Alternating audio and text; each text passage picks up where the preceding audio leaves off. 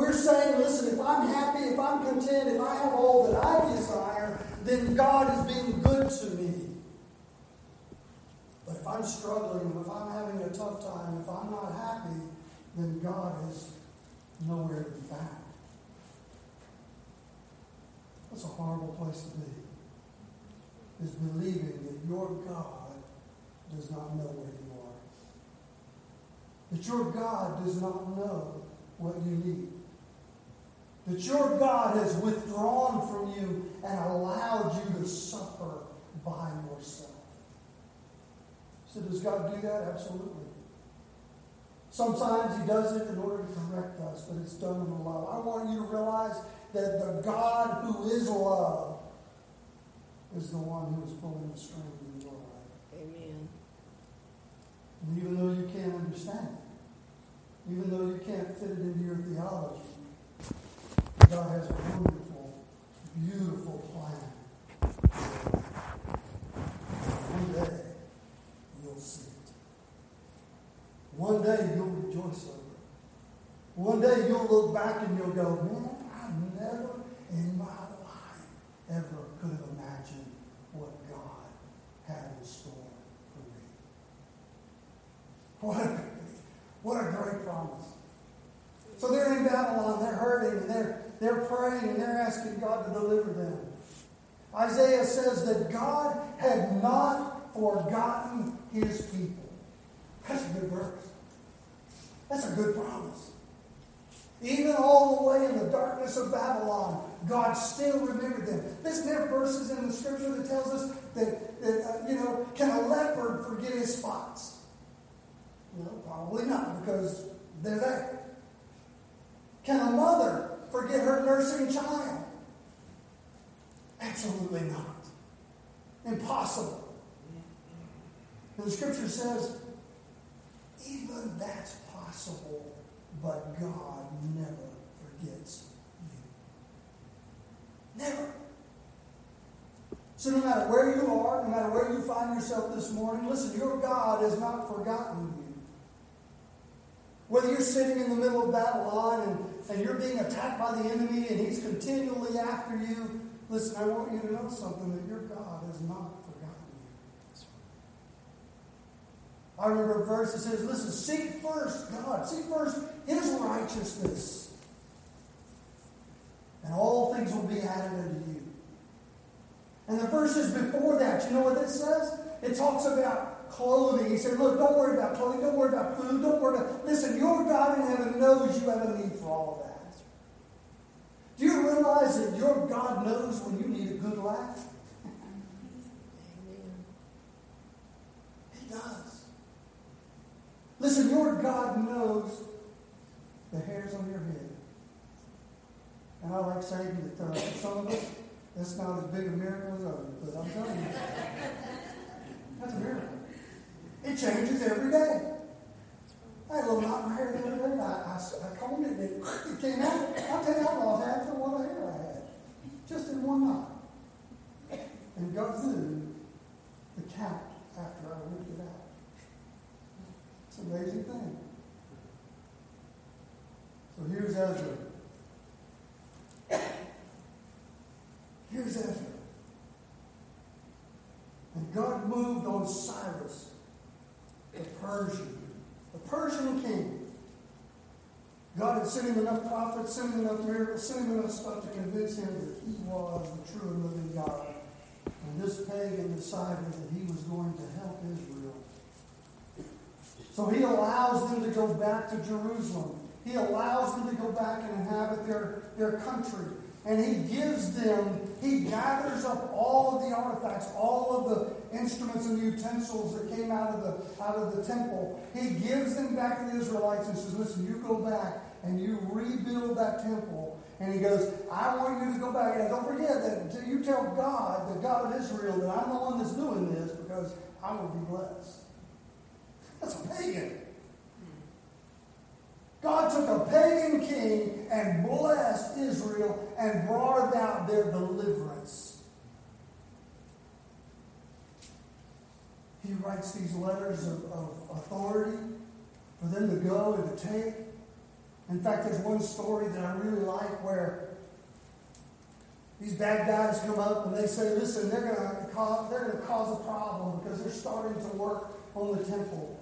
And so they go and they say, listen, these Israelites are doing this thing, and I want you to know they're going to cause problems for your kingdom. And so I think it's Darius later on. He looks up in the law and finds the orders of Cyrus, and he turns right around and he says, you know what? I'll tell you what.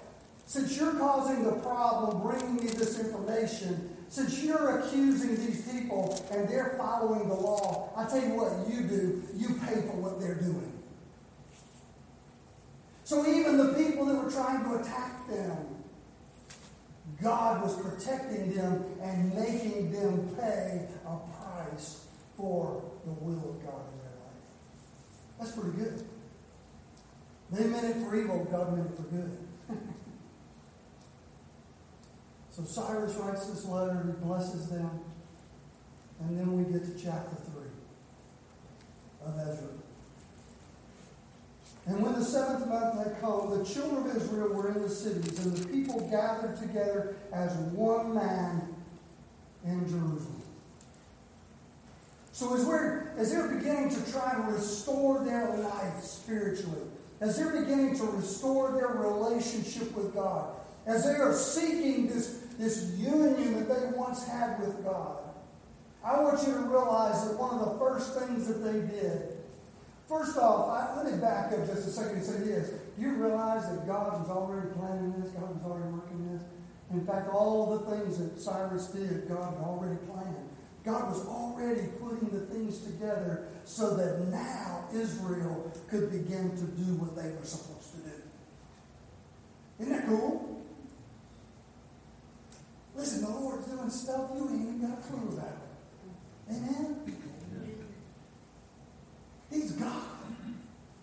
I think if we could get a hold of that one concept, He is God. There is no higher authority. There is no one else. He is literally God. He can do anything He wants to do. Anything. Hallelujah. That's who we serve. That's who loves us. That's who's working on our behalf. And Paul says, look, who can separate us? Man, nobody can separate us from our God and the love of our God. Nobody. If God is for us, who in the world can be against us? What an incredible thing. There's not a dictator on this planet. There's not a government on this planet. There's not any power above earth, below earth, or in the spiritual that can separate you from your God. Think about it. What a glorious thing. So they gather together. They're beginning to, the Lord has laid the foundations. He has laid the groundwork through this pagan Persian king. And now they are gathered back together in Jerusalem. Why do you think he went to Jerusalem? I think it's because that's where they lost God. They knew it was a holy city. Hey man, David made it that way. Amen? I mean, we're going to go back where we lost it. They already had the promises from the prophets. The prophet said, listen, one day you're going to go back. One day it's going to be there. One day you're going to be reestablished. And one day we will meet together again in Jerusalem. Hallelujah. Amen? Amen.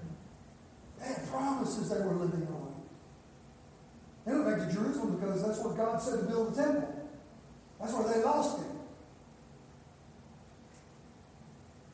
So they go back.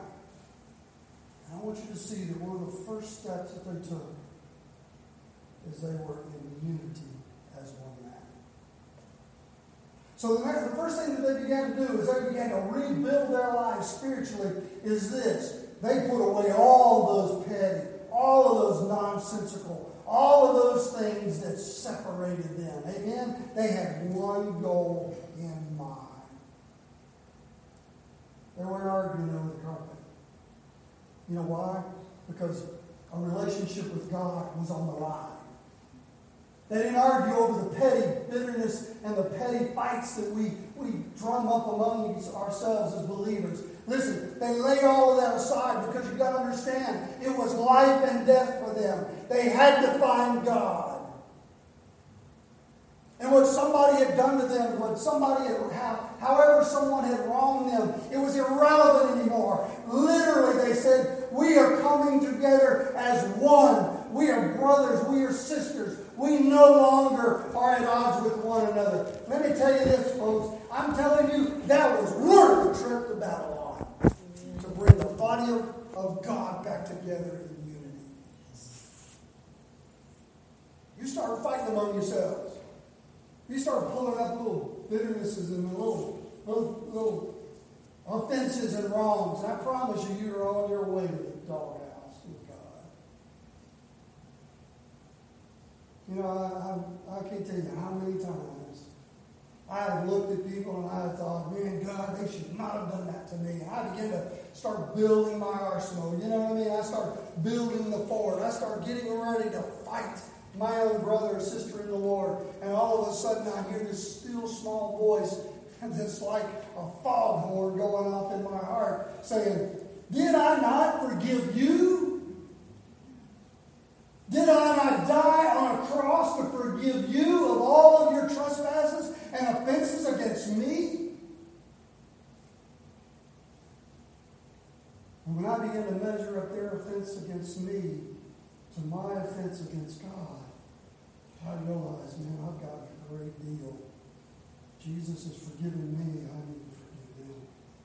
It's very powerful. Because even Jesus said, look, if you don't forgive others, I'm not going to forgive you. You're in Babylon. You're sitting there wondering what happened, sitting there under the taskmasters. You're sitting there not enjoying life at all. Because you have chosen to be unforgiving. You've chosen to be bitter. You've chosen not to forgive as Jesus forgave you. But man, one of the first things they did is say, listen, we have learned our lesson. We ain't going to fight among ourselves anymore. We are going for God. And one of the first things they did is they unified their hearts. If you've got somebody here that you offended, somebody that's offended you, you may want to walk up to them and say, listen, we ain't got time for this. There's too much at stake. Listen, my relationship with Jesus Christ is much more important to me. And my relationship with you is much more important to me than this little squabble we got going on. And watch the grace of God begin to move. Watch all of a sudden the Spirit of the Lord begin to fall upon you again. Watch once again as love begins to flow from you. Watch once again as you unify your heart with God and you give grace where grace is needed. Oh, they were one. We hear that. We ain't going back to Babylon. You realize that there were some Israelites that never, ever left Babylon? They were given the letters. They were given the opportunity. They were given the invitation. They were given the right and the ability to come and to possess Jerusalem once again. To come and possess the promise that God had given them. And they refused to do so. They stayed in Babylon because they were safer there. They were more comfortable living as a Babylonian than living as an Israelite. God have mercy. But let me tell you this. The promises are in Jerusalem. The glory is in Jerusalem. The joys are in Jerusalem. Look at verse 2. Now I love Bible names. I know Brother Stan is a lot better at this than I am. But I'm going to take a stab at a few of these. Then Jeshua also could be Joshua. Also is a derivative that we get Jesus from. There's a lesson here. Then Jeshua, the son of Jozadak, and his brethren, the priests, and Zerubbabel. Do we have any Zerubbabels here? The son of Shealtiel, his brethren, arose and built the altar of God of Israel to offer burnt offerings on it, as it is written in the law of Moses and the man of God. So they come first off with unity.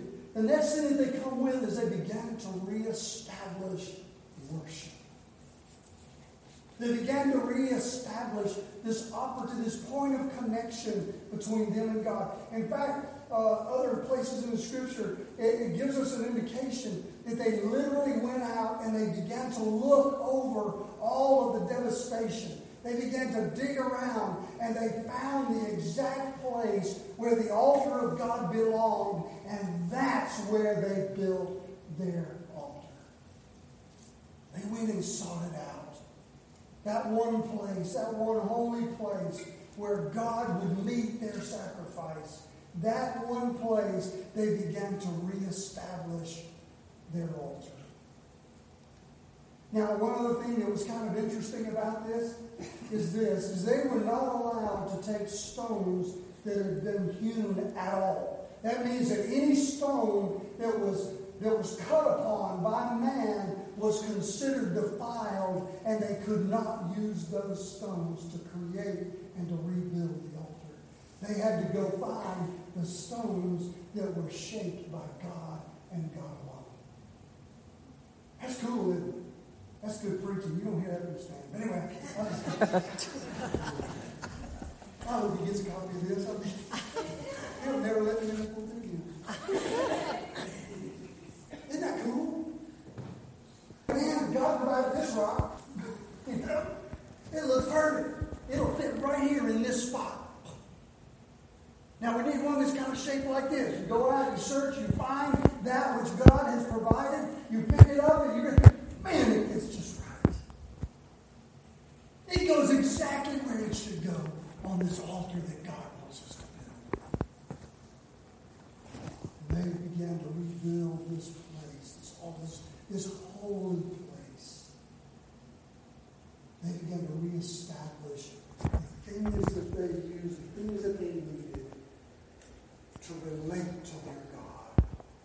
And is that not worship? You know, I don't know what it is that blesses you. It might be a song. It might be a verse. It might be a hug from a brother or sister. I don't know.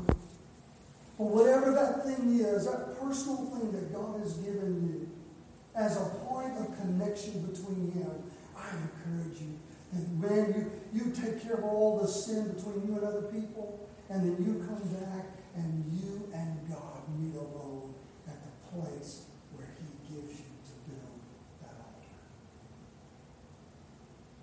And they are putting things as they should be. You'll notice that they went back to the Scripture. They went back to the Word. They literally went back to the commands of Moses on how to build this altar. And I encourage you that as you're trying to rebuild this spiritual life of yours, that you go back to the book, that you go back to the Word of God. What is it that God is saying to you? What are the stones that you need to add in that God has provided to you to add in to your altar? What is it that God desires from you? Listen, He's given you a playbook. He's given you the revelation. He's given you all that you need pertaining to life and godliness. You need to rebuild the altar in your life. You know, if you're too busy to spend time with Jesus, you're too busy.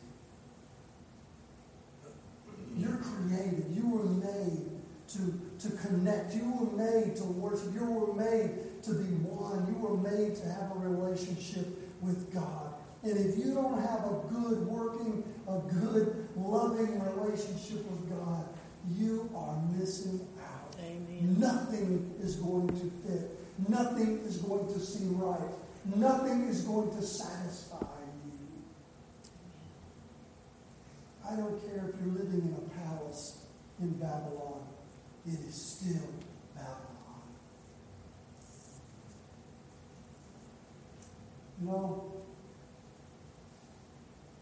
the world can never ever satisfy because it's all external. It all fades away, does it not? The only way you can be satisfied is for your heart to be one with your Creator.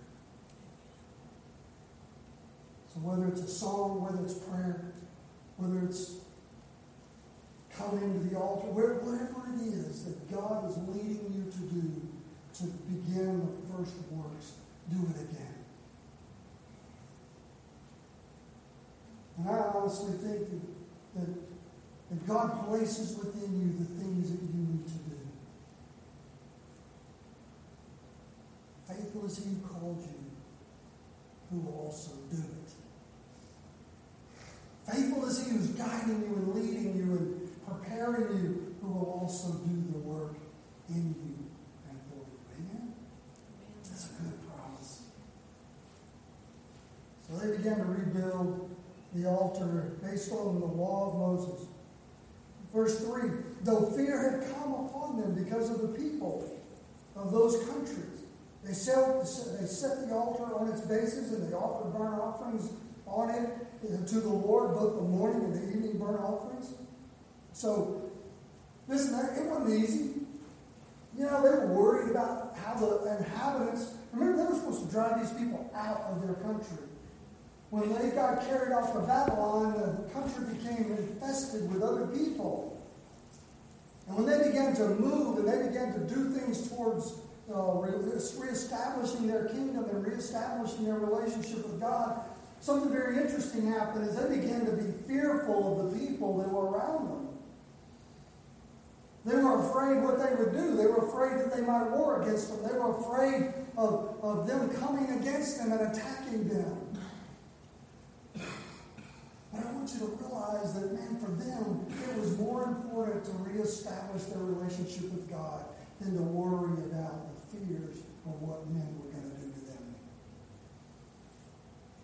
So how will I be looked at? How will I be received? What will my family think? You know? What will they do to me at work if I begin to stand and I begin to follow after the precepts of God? It might make you a little nervous. You might even be fearful of what they might do to you. But I want you to realize something. And when you get a grasp of the vision of what God is doing, it will overcome the fears of this life. To state it plainly, it was worth everything to them to do what God was calling them to do. It was worth everything for them to regrow Jerusalem. It was worth everything for them to have their country back. It was worth everything for them to worship their God and have no hindrance whatsoever. It was worth it all. No matter what men would do to them, it was still worth it all.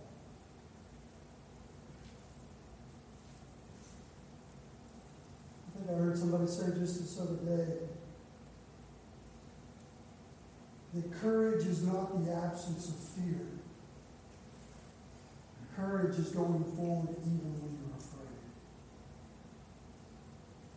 And let me just add this. God hasn't given you a spirit of fear. He's given you a spirit of He's peace and love. He has provided for you. He hasn't given you a spirit of fear. When you look, let me just remind you that when Goliath is standing in front of you, all you got to do is look up above him. There's a God there.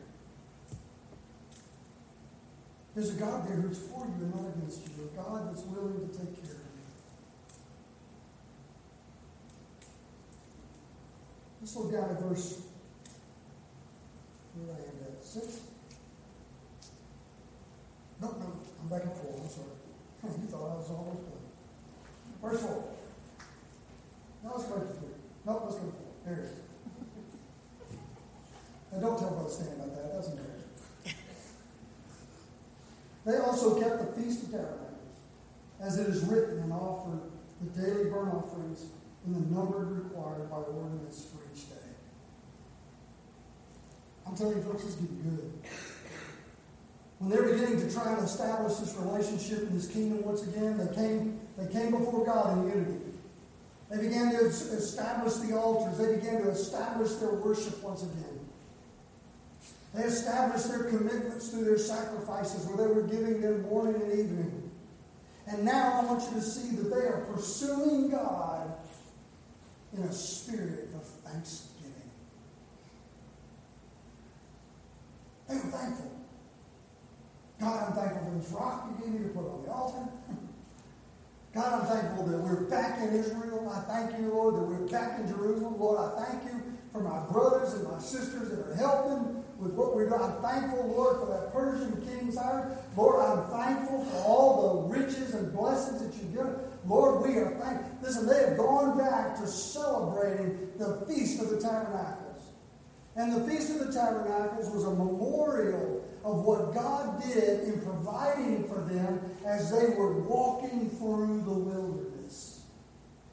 One of the things they would do is they would all go back and live in tents. They'd still go do it. They'd go live in a tent to remind them of what it was like to be in the wilderness.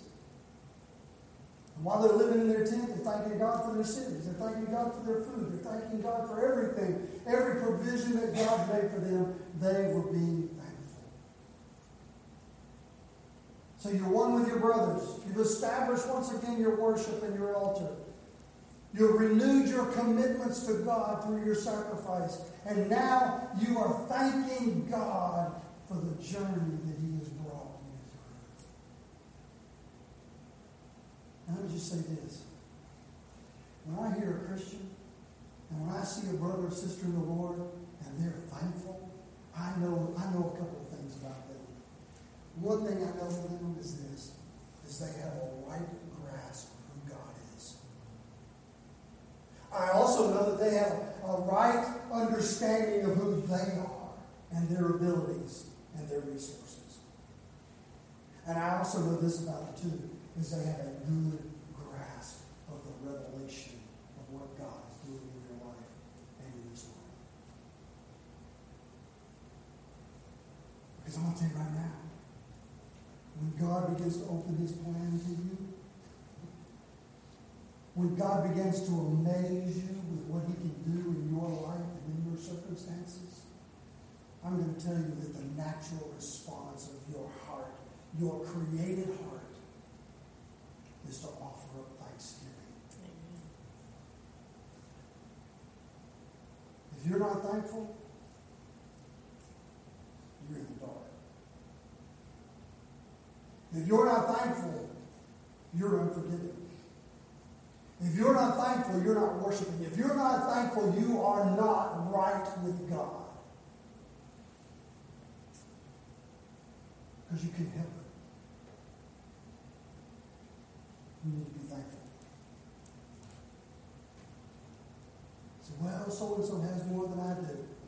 Listen, you be thankful for what you have. So-and-so may be I'm not chase that. Let's leave that alone. You got that. Verse 5 says, after they were thankful, after they offered the regular burnt offerings, those for new moons and for all the... Listen, they've done everything. They've put it all back in. They've got the whole order of worship going now. They're celebrating all the feasts, all the festivals, all the sacrifices. They're not missing a lick. They're doing everything that God had commanded them to do in the beginning. In fact, if they had been doing all this all along, they wouldn't have had a trip through Babylon. Amen? So here they are, man. They're going, you going to church again? Yeah, it's Tuesday night. What are you thinking? Listen, I'm offering up a sacrifice. Verse 6. Well, let's just catch the last of 5. It says they did all the appointed feasts of the Lord that were consecrated. Those of everyone who willingly offer a free will offering to the Lord. He said, listen, he said, this is crazy. He said, people are going above board. They're not just doing what the law requires. They're actually doing more than that. Let me state it another way. They are giving themselves wholly to God. They're not just giving God 10%. And this isn't a tithing message, even though Brother Stan probably won't do one. This isn't a tithing message. Listen to these people saying, we are all in. Listen, everything that I am, everything that I have, all of my children, all of my lands, all of the blessings that God has given me, I return them back to Him for Him to use me as He desires. They didn't just give what the law required. They were giving more and more and more. Why? Because they were thankful. Why? Because they wanted to honor God. Because in some small way, somehow, God takes pleasure in that, and we want to please Him. You know, we do crazy things for people we love, don't we? I mean, take the thing about it back in high school. You know, you walk up to your favorite girl, your favorite guy, and you go, "Here are my cleats, let's go steady." You know? You'll get it in a minute. It was supposed to be a joke. I didn't give my wife cleats for me. You do crazy things, you know. You sit up late at night and you talk on the phone, you know. You hang up, you hang up, you hang up. Give me a break. You know? And we don't care. We don't care if we make a fool out of ourselves. You know? We're wearing matching t-shirts, you know, in the mall, where people can see us. We don't care. I just want you to know, I told my wife I wasn't doing that. We don't care. Why? Because we're in love. Oh, that we were in love with God that way. Oh, that we would have a heart for Him so strongly that He said, "You know what? I just want to please you."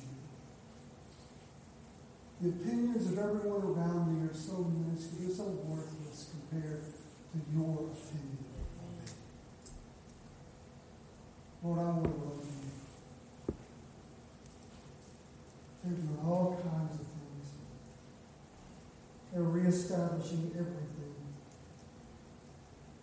It says that they find in verse 6, that they had finished laying, or they began to lay the floor of the temple, the foundations of the temple. And they began to give. They gave, in verse 7, they gave money to the masons, and they gave money to the carpenters, and food and drink and oil to the people of Sidon and Tyre, to bring cedar logs from Lebanon to the sea, to Joppa, according to the permission which they had received from Cyrus, king of Persia. So they were sacrificially giving because they were in love. And I saw something really curious. And I'm going to end with this kind of this little narrative of what happened after that. So you see, they're well on their way. Listen, the work had not been completed.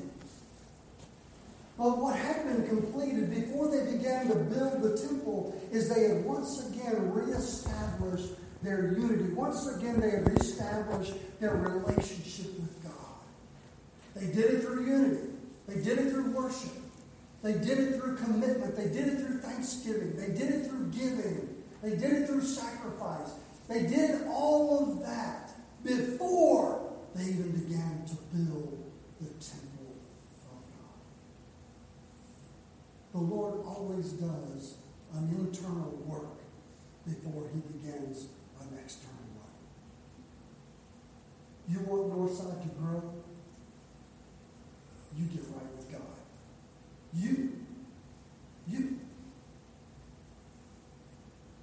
You want God to make this place a place of life, a place of salvation, a place of glory for God? Listen, you get right with God to start.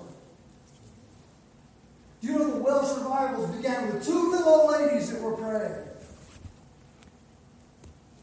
Two little old ladies. They got on their knees before God, and they began to cry out, and it went all the way through the islands of the Hebrides. It went all the way through. But they began to seek God. They were one. They worshipped. They offered their thanksgiving and their commitments to the Lord. And God honored them by pouring out His Spirit. So they began to lay the foundation. The Scripture tells us the rest of this chapter that the priests were called upon, so the Levites come in and they put on their priestly robes. Can you imagine? I've got a clerical robe, and I look good in it. I just want you to know. I mean, it is cool. It's got these red crosses on it. I'm telling you. I should have worn it today. Man, I'm totally, absolutely blown you away with how cool I love them. But they put on their robes, and here's the Levites, here's the priests. These people have been in Babylon, They've seen all the glories of the world. They've seen all the things that the world had to offer. They've seen all of that. And now all of a sudden, here's the Israelites with their Levites standing in front of them with their robes, the robes of their office once again.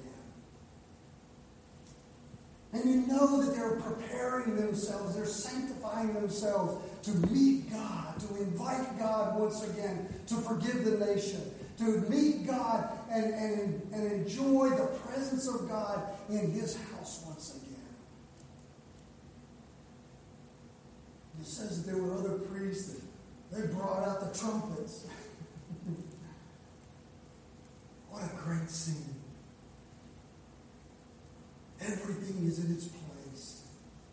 They haven't built anything yet. They just started with the foundation, but yet they're beginning to prepare themselves for the presence and the blessings of God. And it says that they began to sing. And they began to sing back and forth with each other. It's kind of cool, It's like almost in a round. We get this side singing, and then this side comes in and answers them, and then this side sings again, this side answers them. And they were singing, "For He is good, for His mercy endures forever towards Israel." How do they know? How do they know that God is good? How do they know that His mercies endure forever? Because they were standing in the middle of Jerusalem. They were standing there seeing the promises of God fulfilled right before their eyes.